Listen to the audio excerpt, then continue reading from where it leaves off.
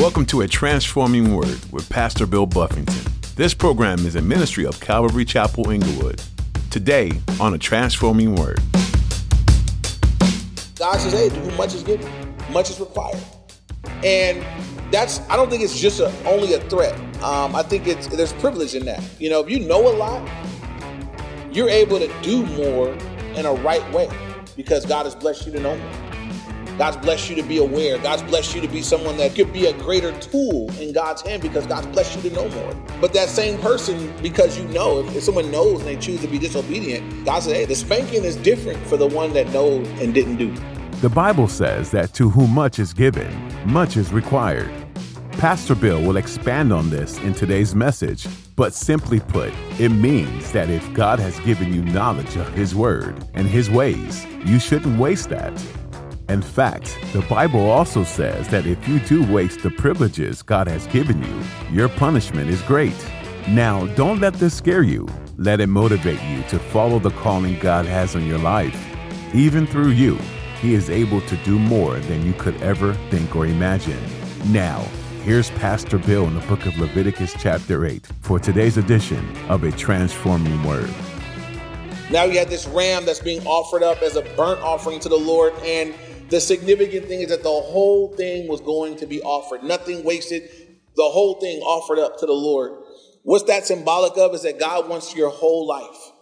God wants you to surrender all of who you are. And so this burnt offering was a sweet smelling aroma. He liked it. It pleased Him. It was a sweet smelling aroma to the Lord. But if you notice in verse 21, it was the whole ram, the whole thing on the altar. I think this is important for us. Some of us would like to serve God with some of our life. God, I want to serve you this much, but I want this much of my life for me. I want to have some fun. Some of us want to serve God. We can space it out. God says, I want all of your life. Can I have it all? How much of you did Jesus die on the cross for? All of you. Not a little bit, all of you. Every part of you, every gift, every talent, every ability, God said, I died for all of you. I want the whole thing. I want everything you got for me. The whole thing. That pleases me.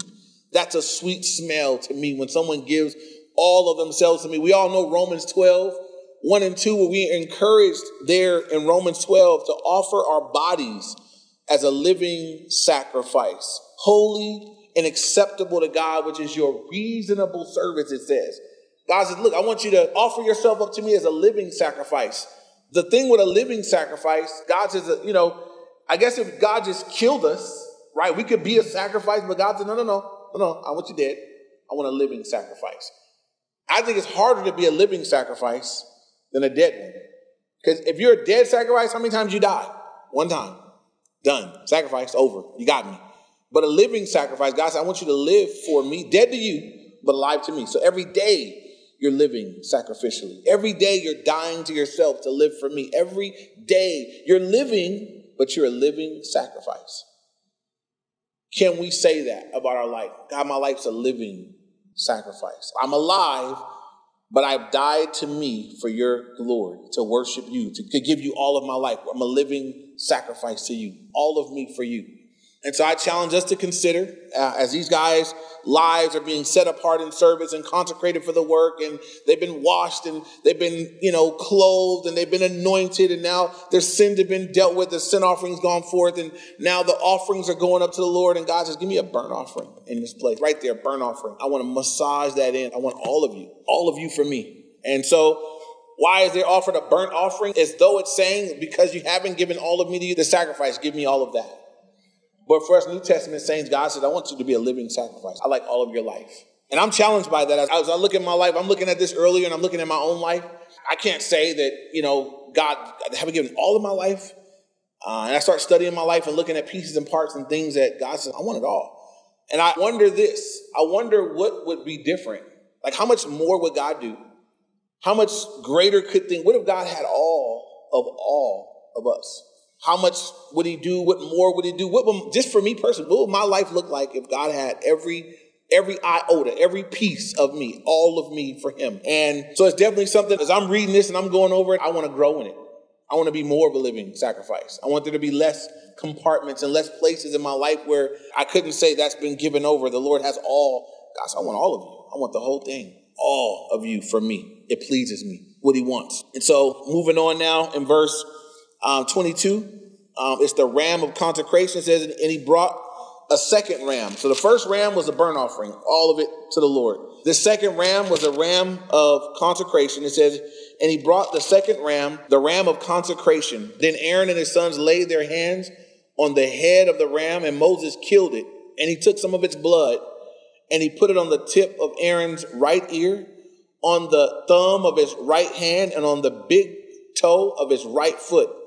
Then he brought Aaron's sons, and Moses put some of the blood on the tips of their right ears, on the thumbs of their right hands, and on the big toes of their right feet. And Moses sprinkled the blood all around the altar.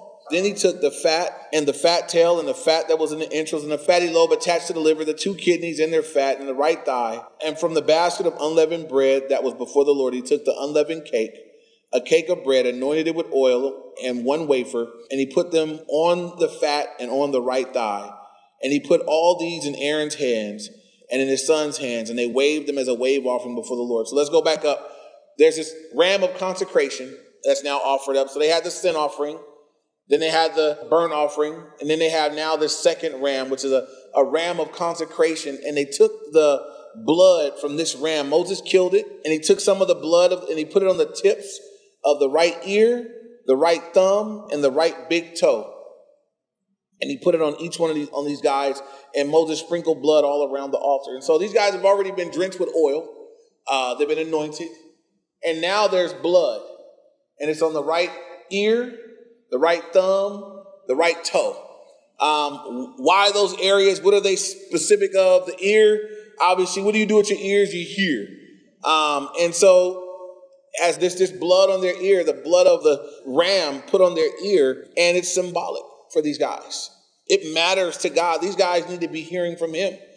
They need to be hearing. They got the blood on their ear. God said, hey, this is set apart. This is a ram of consecration. Those ears, I need you guys to be careful what you're hearing with these ears. Be careful what comes to hear. You guys are going to be speaking for me and ministering for me and standing before people in my name. I want those ears. I care about that. I just would say this to us. I think we live in a very loose culture, and there's a lot of things that we can hear throughout the course of the day. Dirty us up, filthy us. Some things you can't do anything about. I can't do anything about what I might hear driving down the street, maybe people yelling or whatever. I can't do anything about what somebody might say to me somewhere. But I'm totally in control of what I choose to put in these ears. What's on my TV, what's on my radio, what kind of conversations I open myself up to. God should set that apart for me. And so we could all consider what we do with these ears. Does it please the Lord? Does it help us in our service? Do we hear the things that are going in these ears that are strengthening your hand for service? Or are they weakening you morally for what God has called you to be? They cause you to be less set apart for the Lord, the things that you're listening to. Put the blood on their ear. Then he put it on their the thumb of their right hand. And these things on the right side, it's just the place of strength. Because again, most people are right-handed. This doesn't say anything negative about those that are left-handed. It didn't mean that you could hear holy things with your right ear and hear vile things in your left ear. You don't put, K-Wave in your right ear and Tupac in your left ear. That's not what he's saying. It's just saying, hey, this is the position of strength, the right ear, the right thumb, and the right toe. So the hand, the thumb, it has to do with your work, what you do with your hands. If you take a thumb off, you really can't do work. Back in those days when if they would capture guys from war, they were going to keep them, they would cut the thumbs off. Those guys would never hold a sword again. They could never swing a sword again. They could never be a threat again in that way. And so the right thumb has to do with our work and our service. That the things that we do with our hands, our work, our service, that's to be also set apart for the Lord. That we be careful what we do. Now be careful what we hear, but now what are you doing? What have you put your hand to do? Man of God, woman of God. What do you put your hands to do over the course of a day? Is it anointed? Is it set apart? Is it consecrated? Is it the things that you do with your hand? Has it been set apart by God, for God? Does it glorify God? Think about your hand over the course of a day. What do you do with this thing all day? What's it do? What's it do for the Lord all day?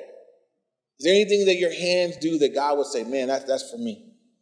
Is there anything our hands are busy doing that God would say, that's got nothing to do with me?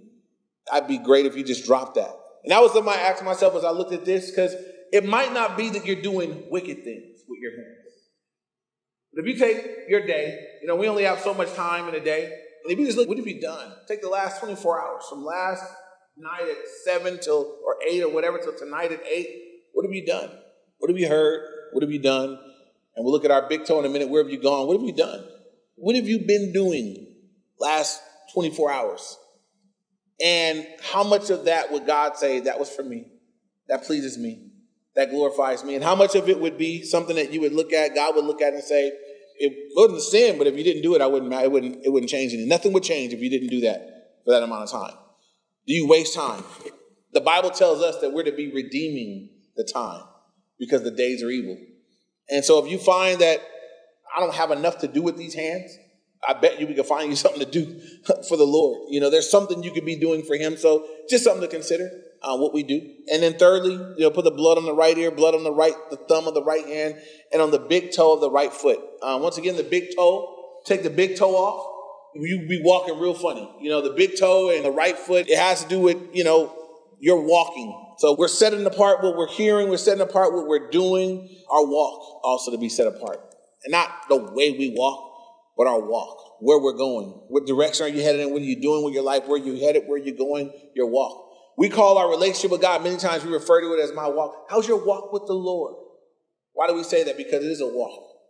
It's something that, we're constantly going. We're making forward progress. We're moving forward, hopefully, in our walk with the Lord.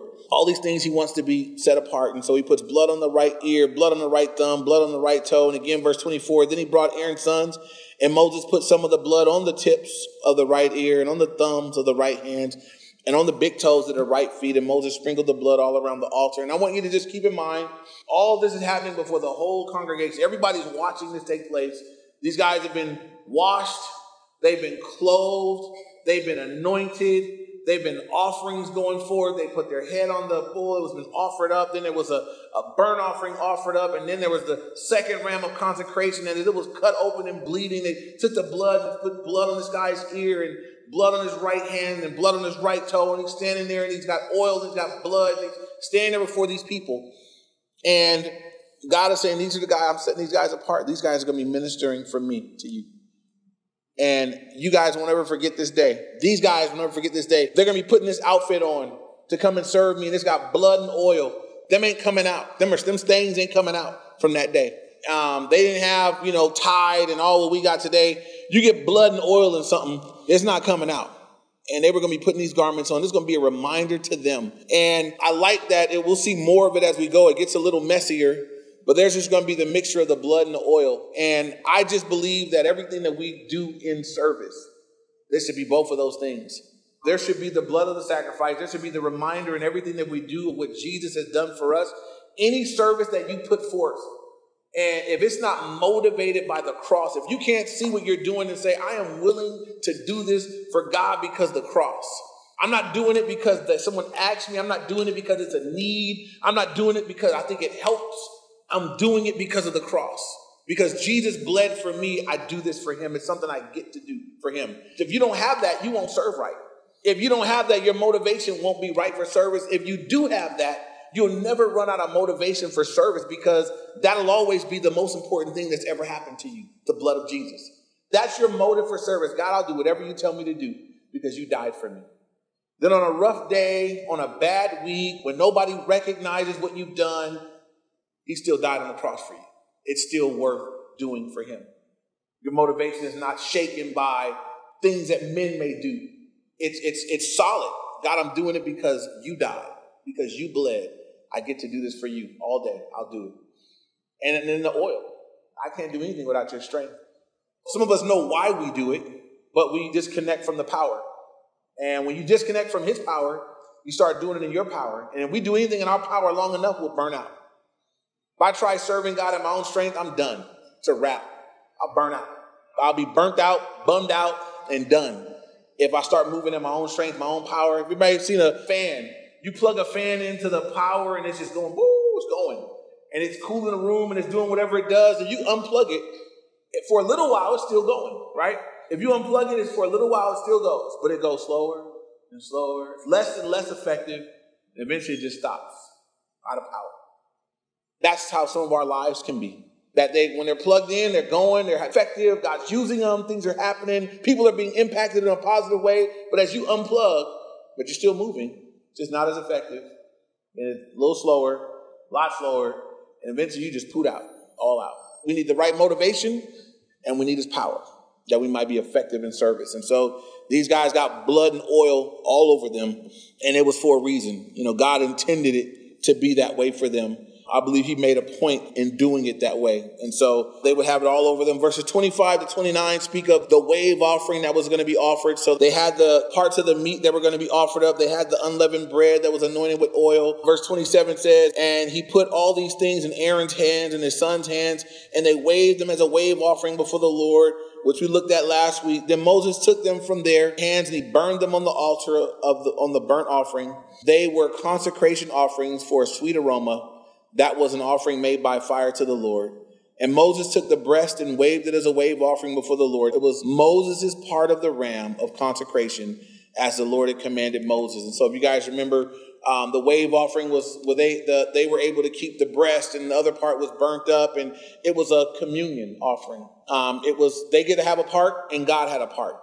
There was part of it that was burnt up for the Lord, and that went to the Lord. There was a part of it that they got to take and consume themselves. And so the thing with the wave offering is just now there's fellowship, there's communion between them and the Lord. They're having, in a sense, it's like we're having a meal together. We're spending time together. That's God's part. That's my part.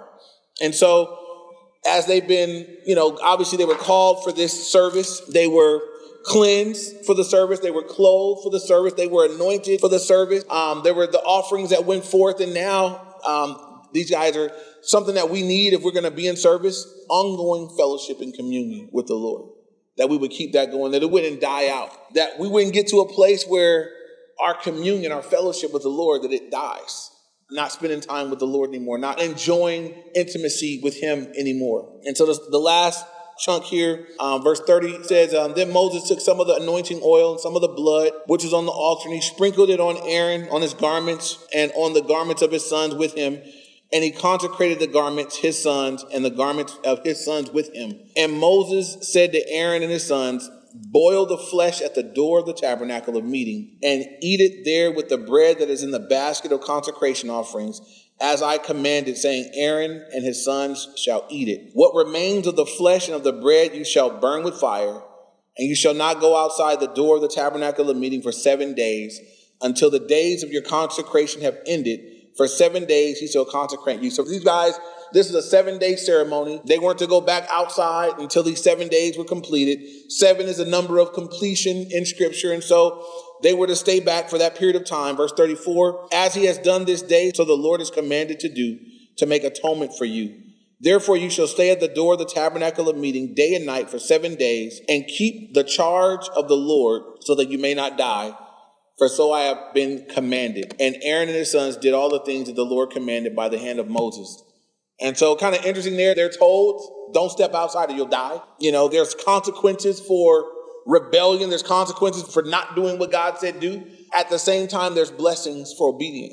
There's a blessing in obedience, but for these guys and the position God had put them in, there was a severe consequence for disobedience. The Bible teaches us that to whom much is given, what? Much will be required. So there are some people that don't know very much, and they'll be held accountable for what they know.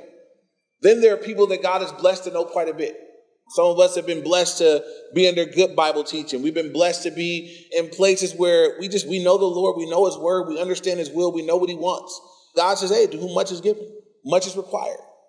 And I don't think it's just only a threat. I think there's privilege in that. If you know a lot, you're able to do more in a right way because God has blessed you to know more. God's blessed you to be aware. God's blessed you to be someone that could be a greater tool in God's hand because God's blessed you to know more. But that same person, because if someone knows and they choose to be disobedient, God said, hey, the spanking is different for the one that knows and didn't do. If I have not told my kids not to do something and they do it, when they're younger and I'm training them up, they're not going to get a spanking for doing something I didn't say don't do yet. But if I say specifically, don't do that right there, or I'm going to spank you. And if you go do that right there, what's going to happen? It'll tear you up. It's going to be bad. I warned you. I told you, right? I gave you the opportunity. There's all kind of grace if you didn't know. It might just be a conversation or two, But if I tell you and you do it, ooh, that's bad. That's a problem. That's how God's operating. God said, there's grace. God, how many of us in our times of ignorance did things that we look back and say, ooh, man, I'm glad he had mercy. I look back and I know one thing that I cringe every time I think of how many times I said it. How many times I said to people that I wanted to go to hell. And I joked about going to hell and what I would do in hell and what it would be like. Obviously completely ignorant about the reality of what hell was. I thank God that he didn't let me die and see. I'm so sorry today that I spoke like that then. I did it in ignorance. And I'm glad that there was a mercy over my life in ignorance, that God would say, he didn't hold me to that. I'm not going to go there. I'm never going to experience what that would be for real. And I'm thankful. I'm thankful that there's a mercy in that. I would never today, knowing what I know, talk about it the way I spoke about it then, or think about it the way I thought about it then, or take it as lightly as I did, that I'm impacted by what I know. And so for those of us here, we've been blessed to know a lot. These guys God's done a lot for them. They're in a great position. They got a great ministry. God's brought them before all the people, that they would be hallowed, they'd be revered, that people would know those guys right there, they're God's priests. They're in this special camp right here. They eat from this place here. They live in that place there. When you come here, they minister to you in this way. I engage with them in a certain kind of way. God has made it a point. He set them guys apart. They don't get to choose to be a priest. You got to be born into the priesthood. You don't get to bring that upon yourself. God put it upon these guys. I call them for this. It's a big deal. They got to be this at this point in history. And for you and I, we're not going to be priests in the way that they were, but God would lay a hand on all of us. God would put his spirit on everyone here. God would wash you. God would clothe you. God would anoint you. God would set you in a place to be of ministry and of service to him. God would allow you the privilege, the opportunity to be a living sacrifice for him. God would let us give all of ourselves to him, that we might be of ministry to other people. God would pour out his spirit upon you, and God would set apart you, what you do and what you hear and where you go. God would give you things to do for him. He'd do that through us and with us too. As these guys had to be yielded and obedient, I believe that we also need to be yielded and obedient, that we might see God do great things in us and with us and through our lives. For some of us, maybe we need God's spirit upon our lives in a fresh way. Maybe some of us are burnt out or tired, and we just have lost, sight of why we're doing what we're doing. Maybe we've lost sight of the cross and that motivation. Maybe you got the cross down, but you lost connection. You're not spending time with the Lord. You're not walking in the fullness of his spirit. And so you feel exhausted and burnt and wearied. God would renew us in his power, and he would renew us in his strength, and he would renew us in our purpose. And all we have to do is look to the cross. I think everything is made proper at the cross. As I look to the cross, I realize at the foot of the cross, there can be nobody prideful. Everybody at the foot of the cross needs the same thing. We're guilty, we've sinned, and we need his forgiveness. We're humbled at the foot of the cross. No one's better than anybody else at the foot of the cross. We're all low. He's high. No one's a big deal at the foot of the cross except for the one on the cross. And as you get up and walk away, we all walk away forgiven, no matter what we came with. Same forgiveness. The murderer, the drunkard, the whatever. You walk away with the same forgiveness. And we all walk away from the foot of the cross with the same opportunity to serve the one that died for us. And I think it puts everything back in perspective. I need to spend time at the cross. I think that's why God says, I want you to take communion in regular intervals so you don't forget who I am and what I did and why it is that you do what you do for the rest of this life. Why would you be a living sacrifice? Because I was a sacrifice for you. And for me, I don't need another motivation. I don't even want another motivation. There would not be another motivation that would be right other than that. Pray that God would renew us in that, just remembering what he did for us.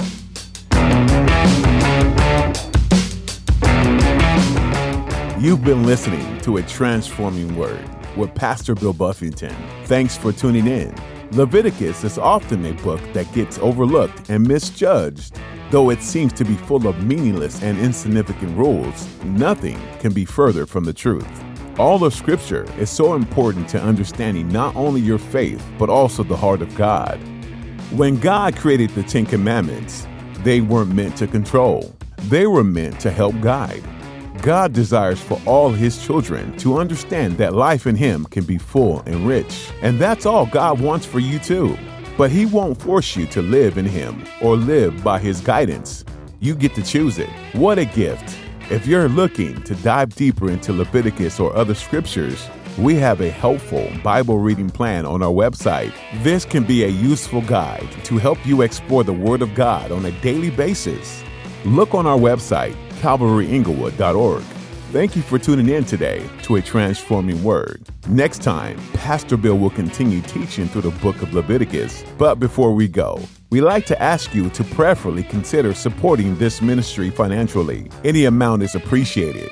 These teachings are broadcast on the radio and help spread the good news of the gospel. That's a powerful thing. If you'd like to find out more about how to support A Transforming Word, go to calvaryinglewood.org or donate through our app. We're so thankful for your support, and more than anything, we hope this ministry has been and continues to be a blessing to you. We look forward to you joining Pastor Bill again next time, right here on A Transforming Word.